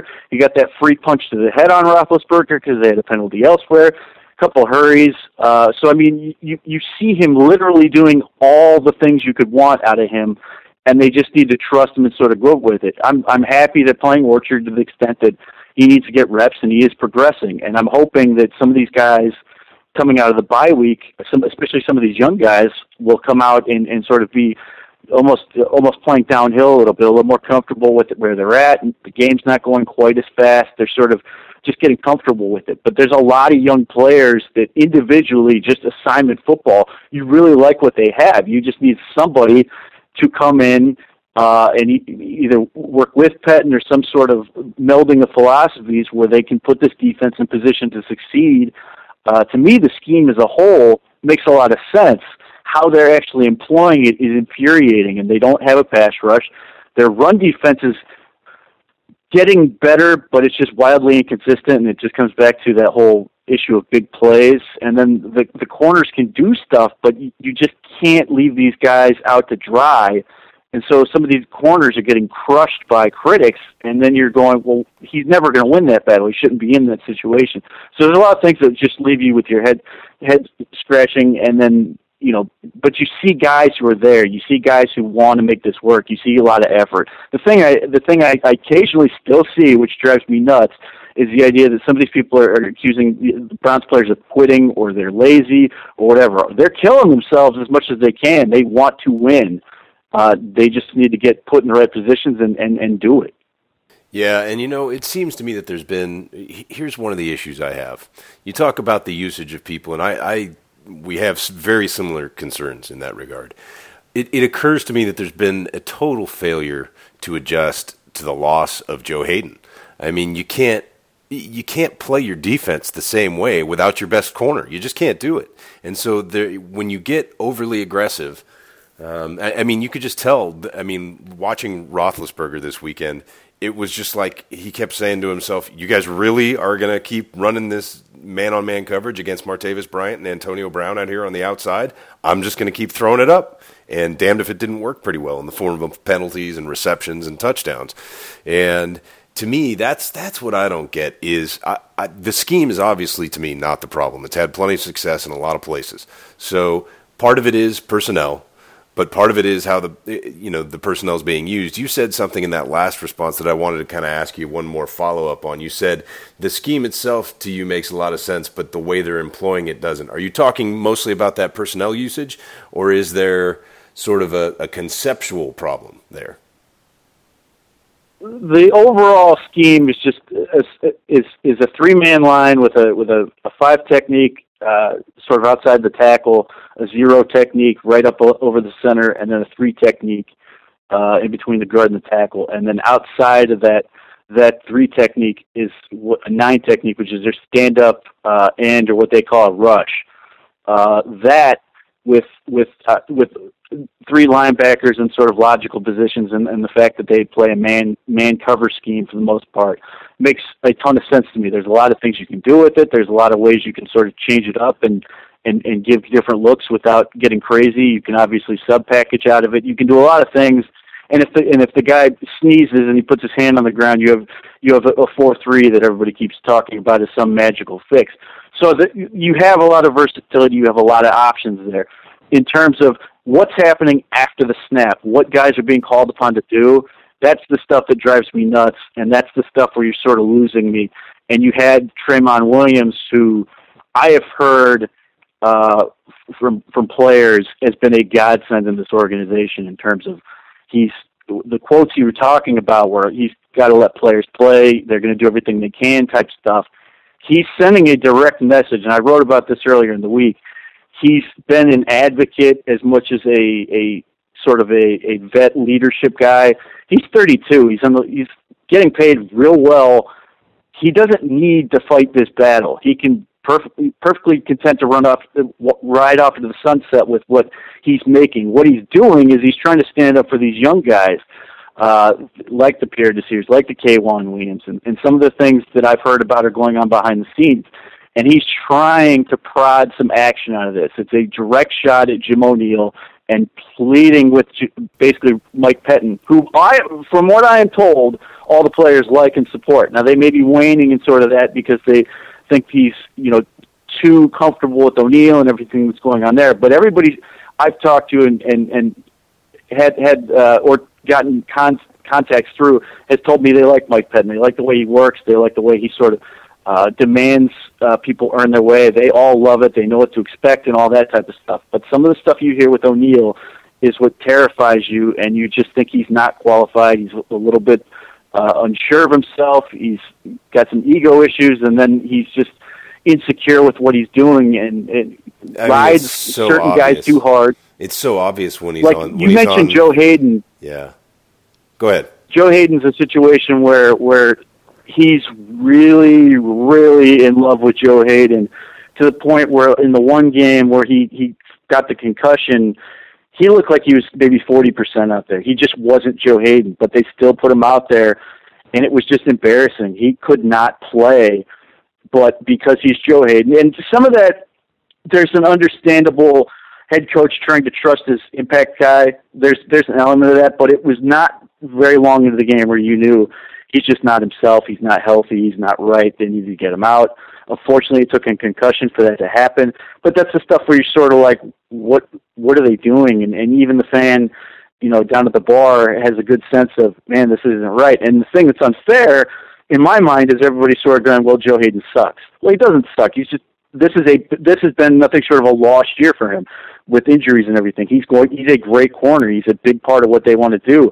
This just isn't the year. This isn't his year, and it's going to happen. And injuries suck. And you've had this with Tayshaun Gibson, some of these other things. But as you mentioned, now you got to adjust over that. You don't have that lockdown corner. And I really like Pierre Desir, but give him some help. Tayshaun Gibson, that's what he does. Jordan Poyer, that's what he does. If you want to, have more of a run supporter, Ibrahim Campbell's there. You have these guys that are sort of naturally fit, and you talk about like Armani Bryant and a receiver. I understand this makes sense when you draw it up, and the X can cover the O really well, but when it's in practical use, it just doesn't work, and they're not seeing, somebody's not seeing that or correcting it, and it's not working. You have players that are frustrated. It's not as bad as it seems in terms of like how people are playing it up, but it's not good. It's not what you want to have. The thing that scares you isn't that these guys are talking, it's if they stop. Because that means they've basically given up on it. And the fact that they are engaged, they want to support, they are trying to prod for something to get changed. They, like I said, they do believe in what's going on. I've been sort of railing on this, he wants, the pound of flesh and firing Jim O'Neill, and I understand that, but he's not going to. And I don't have a problem with that, but at the same time, you can sort of mute his impact on the game, or make some calls, power, additional coaches and stuff like that, because they're getting some wires crossed and some of their own frustrations. So it's a big problem, and it's a small problem that has ballooned into a very big one, and it looks worse than it really is, but it's not good.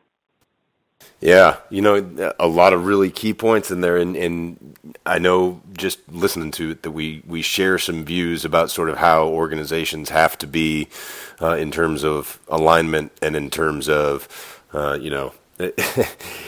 if you don't have buy-in on both sides of the ball, if you don't have buy-in from veterans and young people, I mean, that to me is the trickier part of rebuilding a moribund franchise. That's, to me, the stuff you have to establish and get right before the stuff on the field can really get consistently better for any sustainable amount of time, because it's that stuff to me that leads to good decision making, to good personnel fits and all that stuff. I just think it all springs from sort of sound organizational and management philosophy, and so it's going to be really interesting to see sort of which shoulder Jimmy Haslam is listening to more intently when the season ends. Is the devil or the angel? It'll be interesting to see. How about, and I want to wrap that defensive side discussion up with just sort of, you talked about O'Neal being sort of insecure. I mean, to me, that plays really obviously when you see him doing press conferences and getting asked very direct, simple questions, and either attempting to just brush them off or becoming visibly defensively upset, or just making up some nonsense excuse that we can all read right through. And it's all right, I don't get that from Pettine, and I don't get that from Flip at all. I get those two guys up there, and they're talking to me the way they would talk to people, and they're going about it in a professional manner, and it's all very matter of fact. And it's, here's what's going on, here's what we need to do better. Now, are they going to tell you every little detail and give you their heart's most honest truth at every moment? No, but that's not part of the job description, best I can tell. The job is to get things done on the football field. And I really do, from those other two guys, I get a firm managerial sense. I have little doubt that DiFilippo is going to be a head coach someday. And so, to me, the idea of breaking this all up is a little uncomfortable for all the reasons that you've gotten into. But perhaps the biggest one to me is something that you've also written about at length, and I know we agree upon completely, is it sure looks like the offensive staff knows exactly what they're doing with quarterbacks. And if you like at all what you're getting out of Johnny Manziel right now, and you want at all to see if he could be the guy in 2016, if those possibilities are even of remote interest to you, you better pray to whatever you believe in that John DiFilippo is around, and that requires Mike Pettine being around, right? Absolutely. There's what's happening with Manziel. Obviously, Manziel himself gets a lot. You can't quarterback. They've got to actually do the work. And by all accounts, when he's in the building, when he's there, he's an absolute machine as far as doing what they want him to do and putting in the work, which is exactly what everybody was hoping they'd get from him when he came out. This was, he was supposed to be the burning candle at both ends guy. He has more sense of that now. Mike Pettine deserves in my opinion, a huge amount of credit for the back situation. He's been hired. Whether it was Hoyer last year and now Manziel, all these people have been up in arms about how they handle Manziel. When it gets down to it, McCown has been an absolute gem of a professional athlete in Cleveland. He's been extremely productive. He's been better than anybody thought he would be. He's like an extra coach in there. He desperately wants this kid to succeed. He's totally invested. There's not a sense by anyone that he's fake about it. Even when they handed the starting job to him, he was like, man, I hope this kid's successful. And there's nothing but good feelings for me as far as McCown is concerned. At the same time, Mike Pettine's temperament, which is another thing I think works in his favor that sort of gets lost in this, and the fact that he sort of wanted to be tough on Manziel and make him prove it. Well, look what he's gotten out of him. He's gotten a guy that's really worked hard. Manziel's had his share of frustrations, like he thought he should start after the Tennessee game. Mike Pettine rightly said, you weren't ready. He wasn't ready. And then he got to the Bengals game. He was better. but he wasn't great by any stretch. He was actually pretty poor in the game for the most part once you got to the actual real tape of it.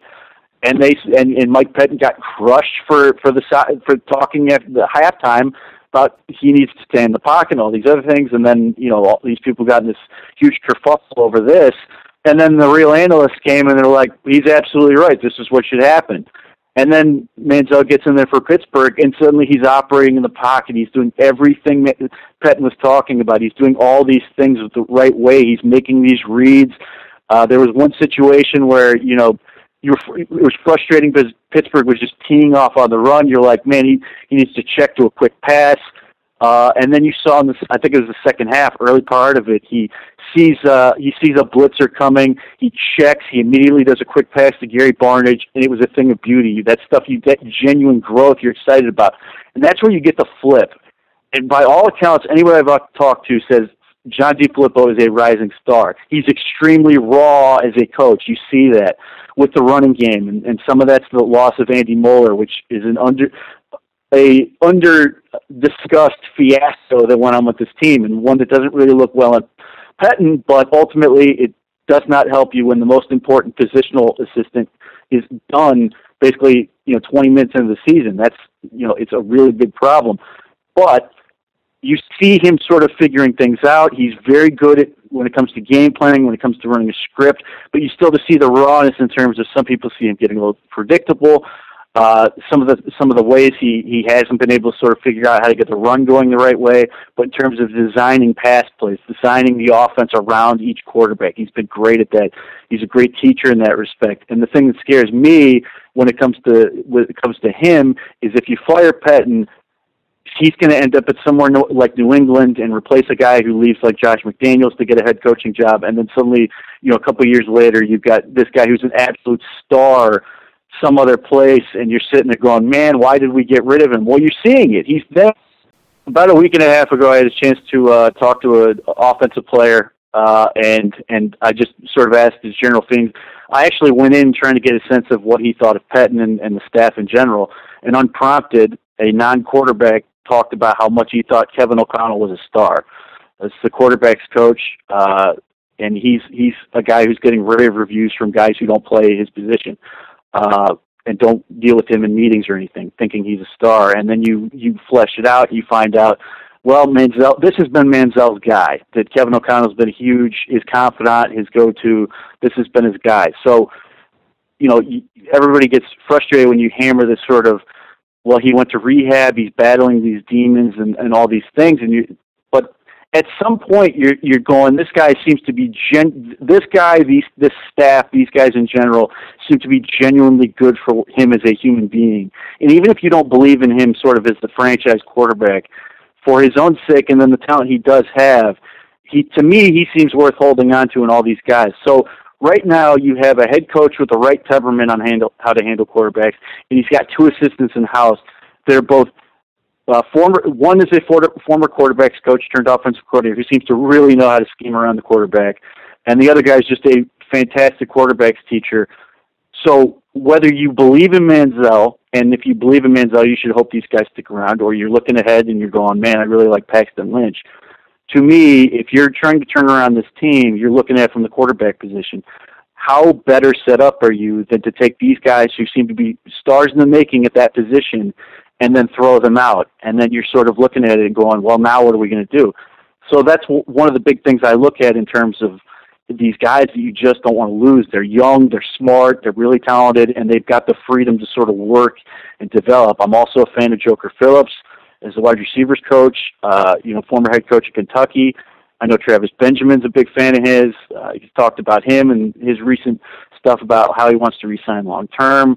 Wilbert Montgomery gets some grief, but he's basically a legend as a running backs coach. And I don't know enough about the tight ends coach, but I know there's a lot of talk about him. So for me, from the offensive standpoint, the big thing in the offseason is find a very good, best money can buy type situation offensive line coach. That's got to be the first thing you get. If you can do that, suddenly this situation looks a lot better. Hopefully Cam Irvin gets back to basics and he can really sort of fix what he's doing wrong, and some of these things can get back to normal. But in terms of what you've got on that staff, this just screams to me like some stupid NFL Films thing or 30 for 30 on another coaching staff that the Cleveland Browns 95. got rid of, and then all these there you go. All these stars are in the building, and you're just going, well, why did we get rid of these guys? And you're seeing some of it. That's the thing. There's no question. Ray Barnage was a guy.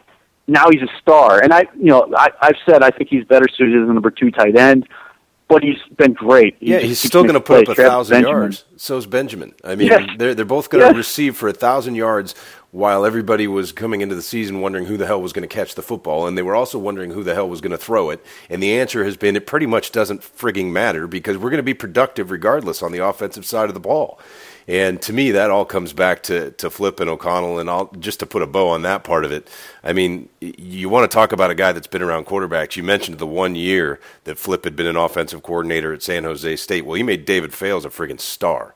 And, then coming out last year, he's the quarterback's coach in Oakland. Well, how do you feel about Oakland's quarterback right now, Mr. Listener? And while you're doing that, let's realize that Josh McCown played his best football of his very lengthy career, and that Johnny Manziel has developed into somebody we're actually discussing as an option and not just because he was the number 22 pick in the draft. So to me, there's just way too much there to go getting awfully excited about throwing the baby out with the proverbial bathwater here. So how about the rest of the offense, though? Yeah, go ahead. I was just to say, and on his way out, Derek Carr could not say enough nice things about Flip. And this is the one big difference with Flip that I think with Shanahan, and this can't be emphasized enough. Flip is a very inclusive guy, more of a player's coach, and I know some people think that's bad in terms of communicating guys, getting guys involved, getting guys who want to be there. And that was the thing that Shanahan really didn't do. He's a verifiable genius when it comes to X's and O's. But he had his guys he didn't trust, and he's a guy who he almost works like I'm trying to think the basketball coach's name who comes in and trades everybody. Larry Brown, who has his guys, he's going to come in and trade off every piece he doesn't like. That's sort of what Shanahan is. Flip is the guy who says, I've got this, and this. I'm going to make it work around these guys. You look at it with Duke Johnson. This is a rookie who's one of the top rookie receivers in the league this year. He's a running back. So there's just all these things to sort of be excited about with this group, and you're just like, man, I really hate to waste it. Yeah, somewhere in the past here, there's a conversation, and maybe even the week of the Raiders game this year, with Chris Hansen, who has always been one of my go-to Raiders guys, and he's reasonably well connected there in Oakland, and he had nothing. I mean, he had had plenty of occasions to sit down and talk with Flip. He had great things to say about it, and said the same thing you did, which was that Derek Carr just couldn't say enough about how big for his development John DeFilippo had been. So I see this exactly as you do. I think it'd be a huge error to chuck everybody and have the result of that be DeFilippo and O'Connell go somewhere else. There's one more thing about O'Connell, too. If you read Bruce Feldman's book, The Quarterback, the QB it's called, but it's a great read if you haven't read it. I'm sure, Pete, you've probably been through it or at least heard most of it. But at any rate, O'Connell was the guy pre-draft that Manziel was working with, along with, Whitfield and these other guys, but O'Connell was really his dude. And there's a passage in there where he sits down with O'Connell for some film review and some film work the first time as O'Connell's there to help him get ready for sort of the classroom and meeting portion of the draft process, right? And so it's O'Connell's job to get this guy ready for what is coming down the pike at the draft when you meet with all the teams and they put you on the board and they ask you all your questions already. And a paragraph into it, O'Connell says, man, you are so much further ahead than I thought you would be at this point, which to me only tells you how far he's come now, because the difference in the player, like you were explaining, the difference in the player between Tennessee and now, it's just a completely different guy. I mean, and even the 1 week separation, I mean, you could tell if that's indicative of the kind of learning curve and learning speed with which we're going to be watching Johnny Manziel get better. I'm on board for that. Absolutely, and I'm thrilled that they're giving him the rest of the season. But the thing that makes me the happiest is that he earned the shot to get the rest of the season. It wasn't it'll be a much more questionable situation if he played like he did against Cincinnati, which was not very good, and Mike Pettin said, here, you're the star of the rest of the season. It would go against everything he said, everything Farmer said about nothing's handed, everything's earned. Instead, he goes to Pittsburgh, he plays the best game of his career, clearly takes steps forward, and now he's earned the shot to take the rest of it. I mean, you can say that Josh McCown's better. I probably still would. But at the very least, there's an argument that says Johnny's at least in the conversation that you couldn't have done with Tennessee, honestly, and you couldn't have done, honestly, with the Bengals. And that's where I think this is huge. And the potential for Manziel to get that springboard is convincing. What was his biggest detractor? It's not a secret anymore that Mike Pettin did not want Johnny Manziel initially. But the idea that, well, he doesn't want him now, he seems to have invested a lot of coaching and time capital into this kid. And for a guy he didn't want, he's gotten a lot better. And that, to me, that speaks to a lot of things that are going on in the organization. But that's something that gives me hope with people who are stubborn and having their own agendas and all this stuff. Is you've got this guy, and he said, look, I didn't want him, but I've got him. Let's see what we can do with him. And now we're starting to see what hopefully could be, the start of something special. Now, ultimately, he's going to have some bumps. There's no question. But it's how he's going to bounce back, how he's going to make plays. But just looking at where he's come from a guy that was not in the discussion. It was a lost cause.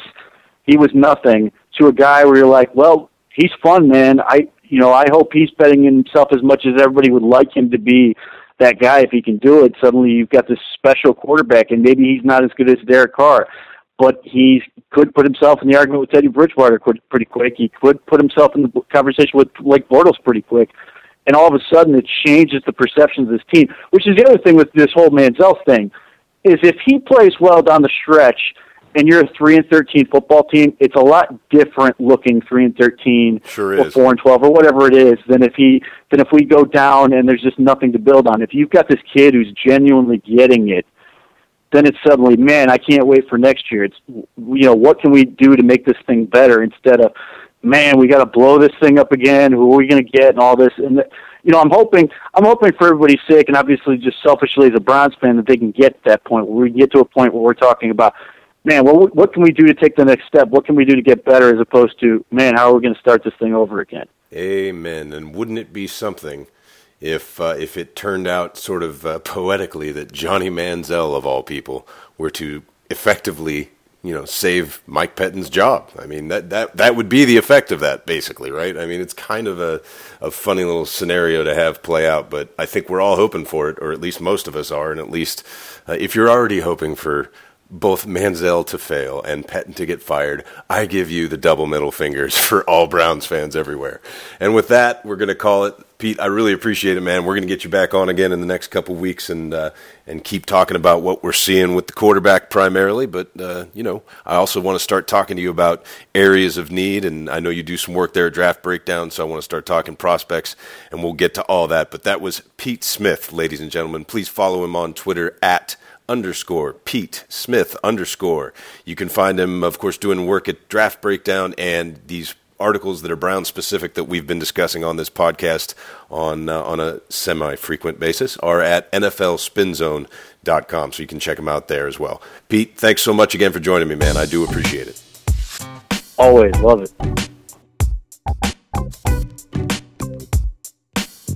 All right, that is it for this episode. Hope you enjoyed those conversations. My thanks again to Brendan, Justin, and Pete for their time and thoughts this week, and hopefully we'll be seeing some brighter days, at least over these next 6 games, and hopefully heading off into the offseason. But that's it. This was episode 34 of the Browns Note podcast. We'll be back next week to preview the Monday night battle against the Ravens. Talk to you then, everybody.